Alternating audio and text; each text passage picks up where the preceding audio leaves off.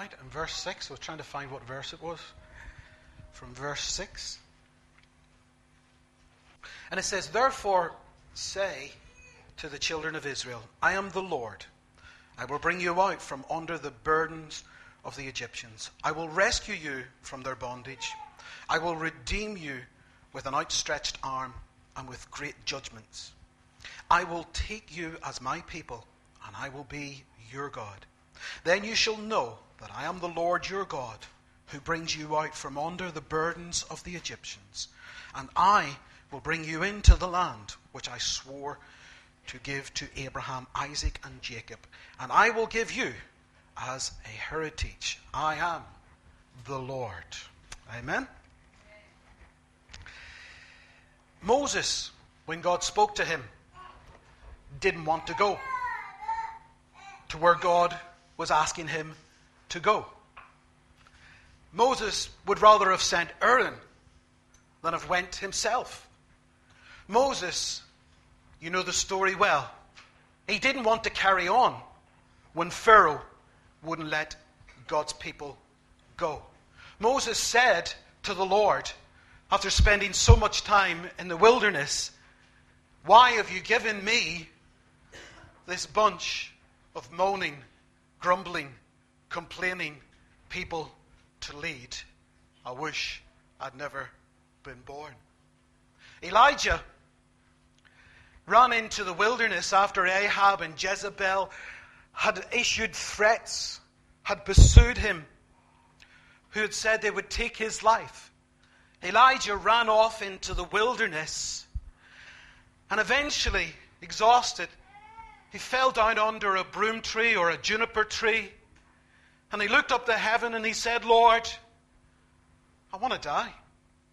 I just can't carry on with this anymore." The disciples, after Jesus, and they witnessed Jesus being crucified, being taken from the cross, being laid in a tomb, the disciples decided that was the end. It's hopeless.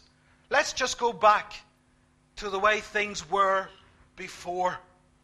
We can't face the future as it is now. They went back to their old ways of life because they felt they couldn't carry on without Jesus. Paul says in Scripture that he would rather go to heaven than stay here on earth because of the troubles, the persecutions, the heartaches that he was facing on so many times. And I know if we are honest and if we are real, there are many occasions when perhaps we have wanted to give up, when we have wanted to walk away from this Christian journey, from this Christian life, from the calling that God perhaps has placed upon our lives. We have sometimes wanted to just give up, feeling, I can't carry on with this, believing we'll never make it through because of perhaps tragedy, because of crisis, because of disappointment, because it is not going as we had expected or as we had hoped for. And so we've simply decided in our hearts and our thoughts, I just can't carry on with this. Life has got to be easier than this. Here I am, so often God's servants have said, here I am, doing what God has asked, doing what God has willed, and yet I'm feeling, because of the circumstances, because of what I'm going through, what's the point? What is the point in carrying on? It is not happening like I expected. It's not happening like I expected God would make it happen. But we know now, because of hindsight, because we can look at the Word of God, we know now that Moses did carry on. Moses did keep going until God chose to take him home. We know now, because we can look at Scripture in 1 Kings in chapter 19, that Elijah did get up from the tree.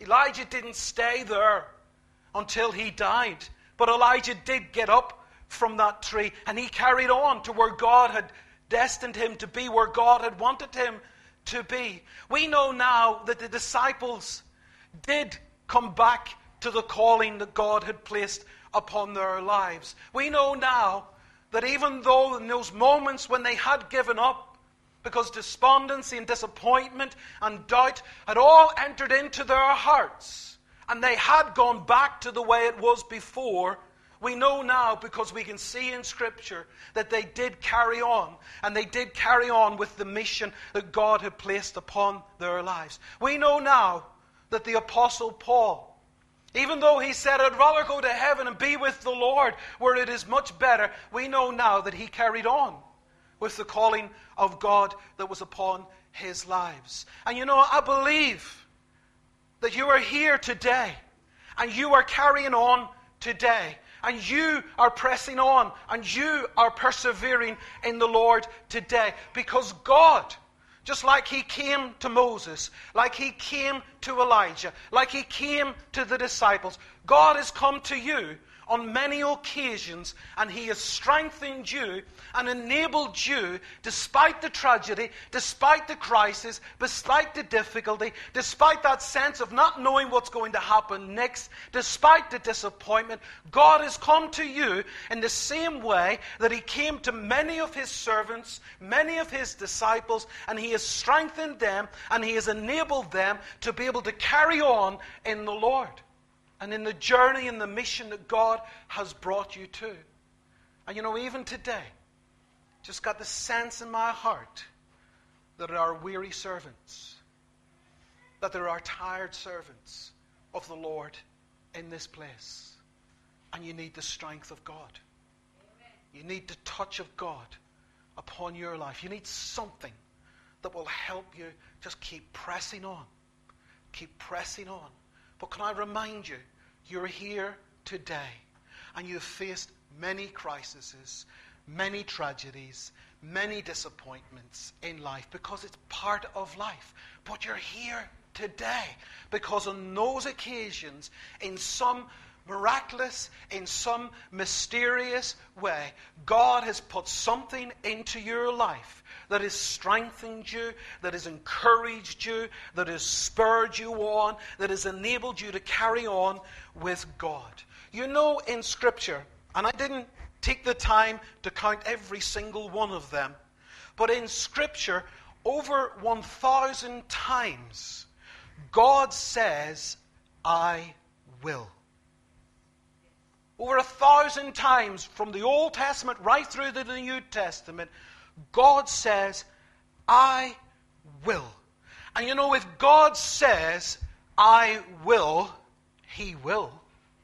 If God says into your life, and if God has said sometime into your life, I will do this, you be certain God will.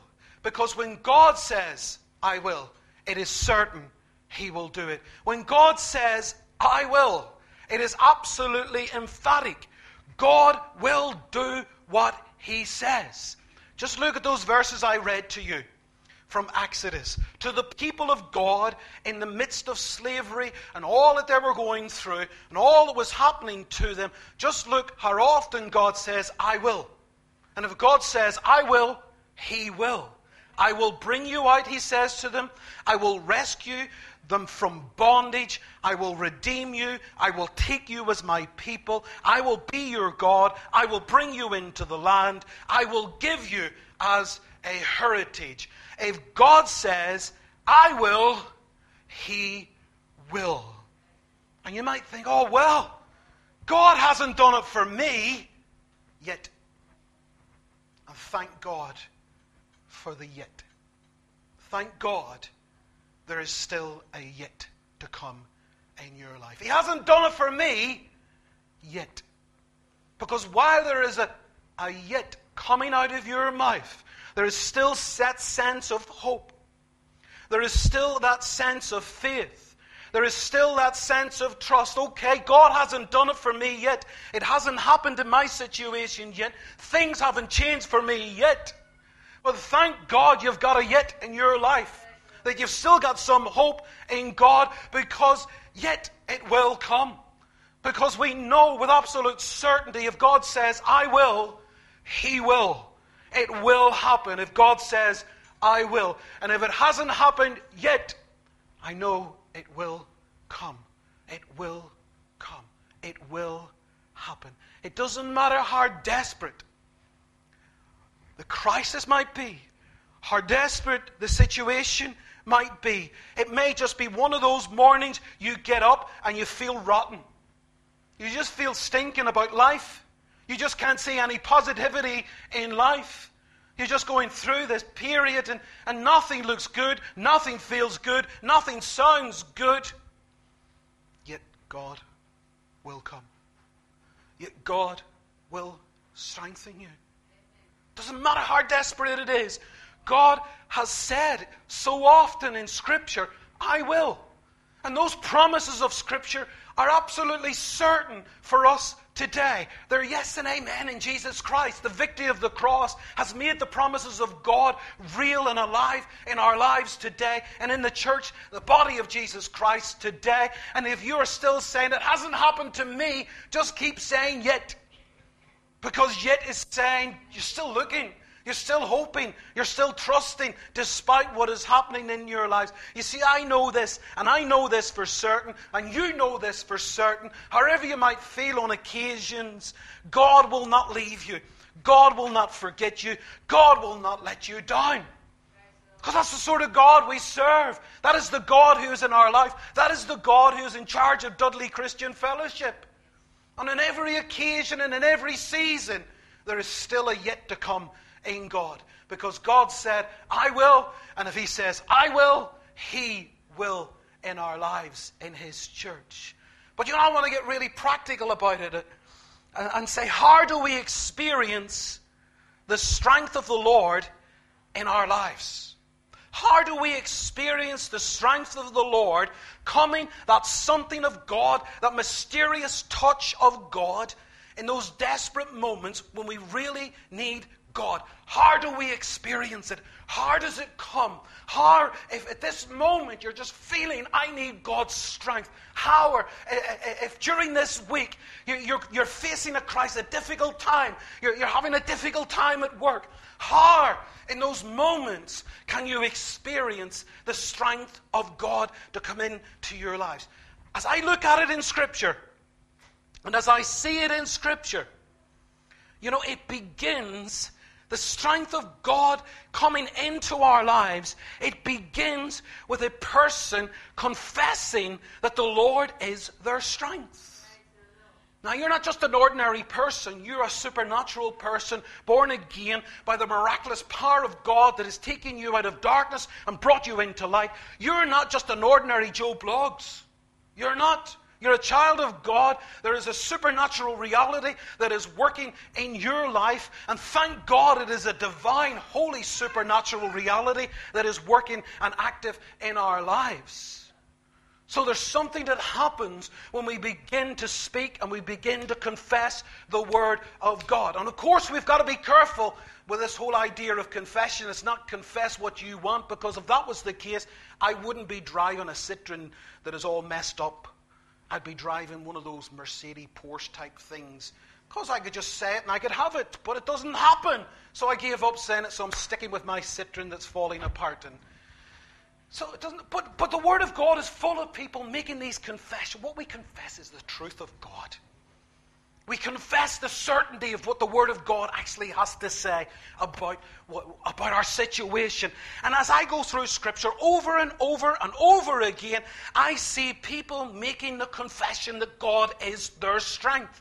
And they always seem to be making it in the midst of what is a desperate situation. Moses in Exodus chapter 15, all to do with the slavery, the Red Sea, and all that stuff. He goes and he says in verse 2, the Lord is my strength and my defense. He has become my salvation. He is my God, and I will praise Him. My Father's God, and I will exalt Him. You see, in the midst of it, he is confessing, he is saying, the Lord is my strength. When David took over after Saul, it wasn't an easy thing to do. It wasn't easy to fill the boots of Saul, but he came into that position from a shepherd boy into being a king, and all of the turmoil that he had gone through. And this is what he says in Psalm 18 and verse 1.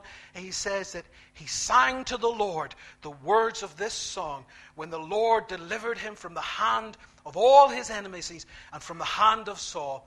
He said, I love you, Lord, my strength. I love you, Lord, my strength. And it's not difficult to find it so often in the Psalms where the psalmists are saying, the Lord is my strength and my shield. The Lord is my strength. I will watch out for you. The Lord is my strength. I will sing praises to you. The Lord is my fortress. In desperate moments, in desperate times. Isaiah said in Isaiah chapter 12 and verse 2, surely God is my salvation. I will trust and not be afraid. The Lord himself is my strength and my defense. He has become my salvation. There was even amazement in the words of Isaiah because he says, the Lord. And he goes, the Lord. See the emphasis on the Lord. Yeah, the Lord. God Almighty, He is my strength. He's my salvation. Jeremiah says the same thing. The Lord is my strength and my fortress in chapter 16 and verse 19. Habakkuk says exactly the same thing. The sovereign Lord is my strength. Now Habakkuk was a real moaner. If you read Habakkuk's prayers, some commentators say that Habakkuk's moans when he comes to the Lord and he starts complaining. Now he's complaining about bad stuff out there in the world, but he's also saying, God, why? Why have you not done anything about it? But yet Habakkuk still comes to the conclusion, and he says in chapter 3 and verse 19, the sovereign Lord is my strength. And today and the day after and the week that is ahead you and in times to come, perhaps just ingrain this little bit of equipping into your life. When facing those desperate moments, we sometimes don't think straight. We sometimes don't behave as we should behave. We don't reason it out as we should reason it out. Can I encourage you in those moments before you run yourself into the ground, before you worry yourself to death, before you have another sleepless night, before you become angry with God and the people around you, before you get bitter, confess it. The Lord is your strength. The Lord is your strength. Make the confession in the midst of those desperate moments. The Lord is my strength. He is my shield. He is my fortress. He is my defense. So how do we experience the strength of God, the supernatural strength? I see it beginning with a confession from God, but it doesn't just stop there. As I look at it in Scripture, and again look at some of those characters that I have mentioned to you, I also notice in Scripture that it is not just making the confession, it's obeying the commandment to be strong. Over and over and over again, all the way through both Testaments and God's dealings with His people, God is saying, be strong. Joshua faced a massive task to take the people of God into the promised land.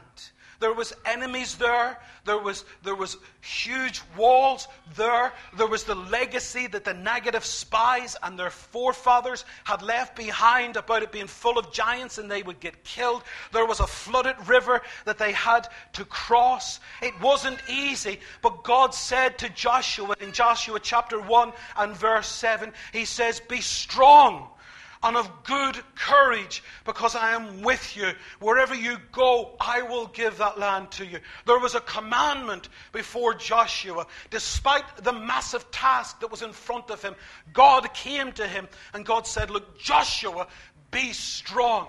Be strong and be courageous. God spoke to David when he took over the kingship in 2 Samuel 2 and verse 7. And God said to him, look, David, be strong. Be strong and courageous. Another situation when the people of God were coming out of exile, God spoke to Zerubbabel in Haggai chapter 2 and verse 4. And he said to Zerubbabel, he said to Joshua, a different Joshua from the first Joshua, be strong and courageous and do the work for which I have called you. Go into take the people of God because I'm with you.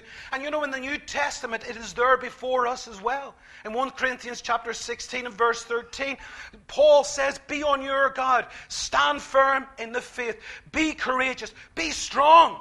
That's what he's saying to the church today, what he's saying to us today when it comes to the spiritual armor of God. He tells us, and he begins with Ephesians 6 and verse 10, finally, be strong in the Lord and his mighty power. You see, he's asking you to put on a spiritual armor, a spiritual defense for this reason, so you'll be strong in the Lord. So you'll be strong in the things of God. To Timothy, he says, you then, my son, be strong in the grace of God. So there's a commandment. Not just the confession, there is the commandment. When we face the difficult situation, we must be strong. We must be courageous as we face what is ahead of us, what is in front of us, what is around us. Let's be strong in God because God calls us to be strong. The evidence that God has strengthened you in those moments is you're still here. Amen. You're still on the journey. You're still on the road. You've come through the fire. You've come through the storm. You've faced the troubles. You've faced the tragedy. You've faced the test. You've faced the difficulties. You've faced it, and you're still here. You're still here. That's the evidence of God's strength in your life. He's brought you through that. And it hasn't harmed you. It hasn't messed you up. It hasn't destroyed you. He's still brought you through it. Now, some people might say, well, it's just willpower. That's just willpower. Now, for some self-determined, self-willed people in this world, it is just willpower. But for the child of God, supernatural child of God, it is not just about our willpower. It's about a God who has willed his power into our lives to enable us to fulfill his will. It's the will of God that has been willed by God in our lives. It's the will of God that can take weak people, that can take messed up people, can take people who have fallen apart, keep people who have gone back to the way things were before. It's the willpower of God who has willed in our lives to take a hold of our lives. When all around people would give up, when all around people will say, well, they're finished with, it's over and done with them. But God can take a hold of us and he can will his will to come out of our lives so that we will confound the wise, so that we can look at a person and say, wow, only God can do something like that. It is not just about willpower, but it is about the strength of God that enables us to do all things through Christ who has loved us. It's the amazing will of God that enables us to pull through, to push through. You know, this week, some of you will get a Valentine card.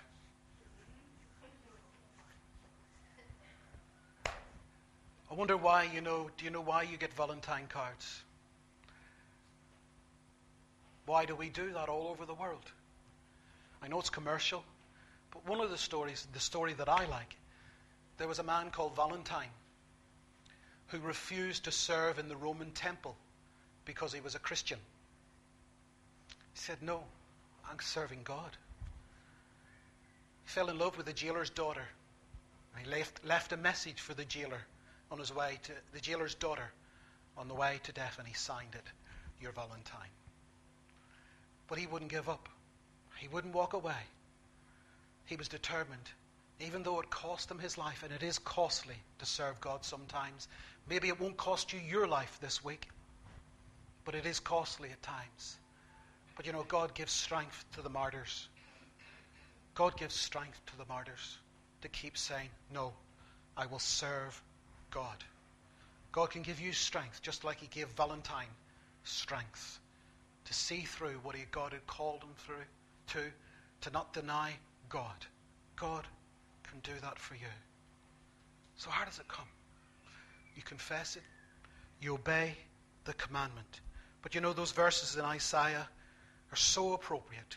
Those who wait upon the Lord shall renew their strength. Those who wait upon the Lord shall renew their strength.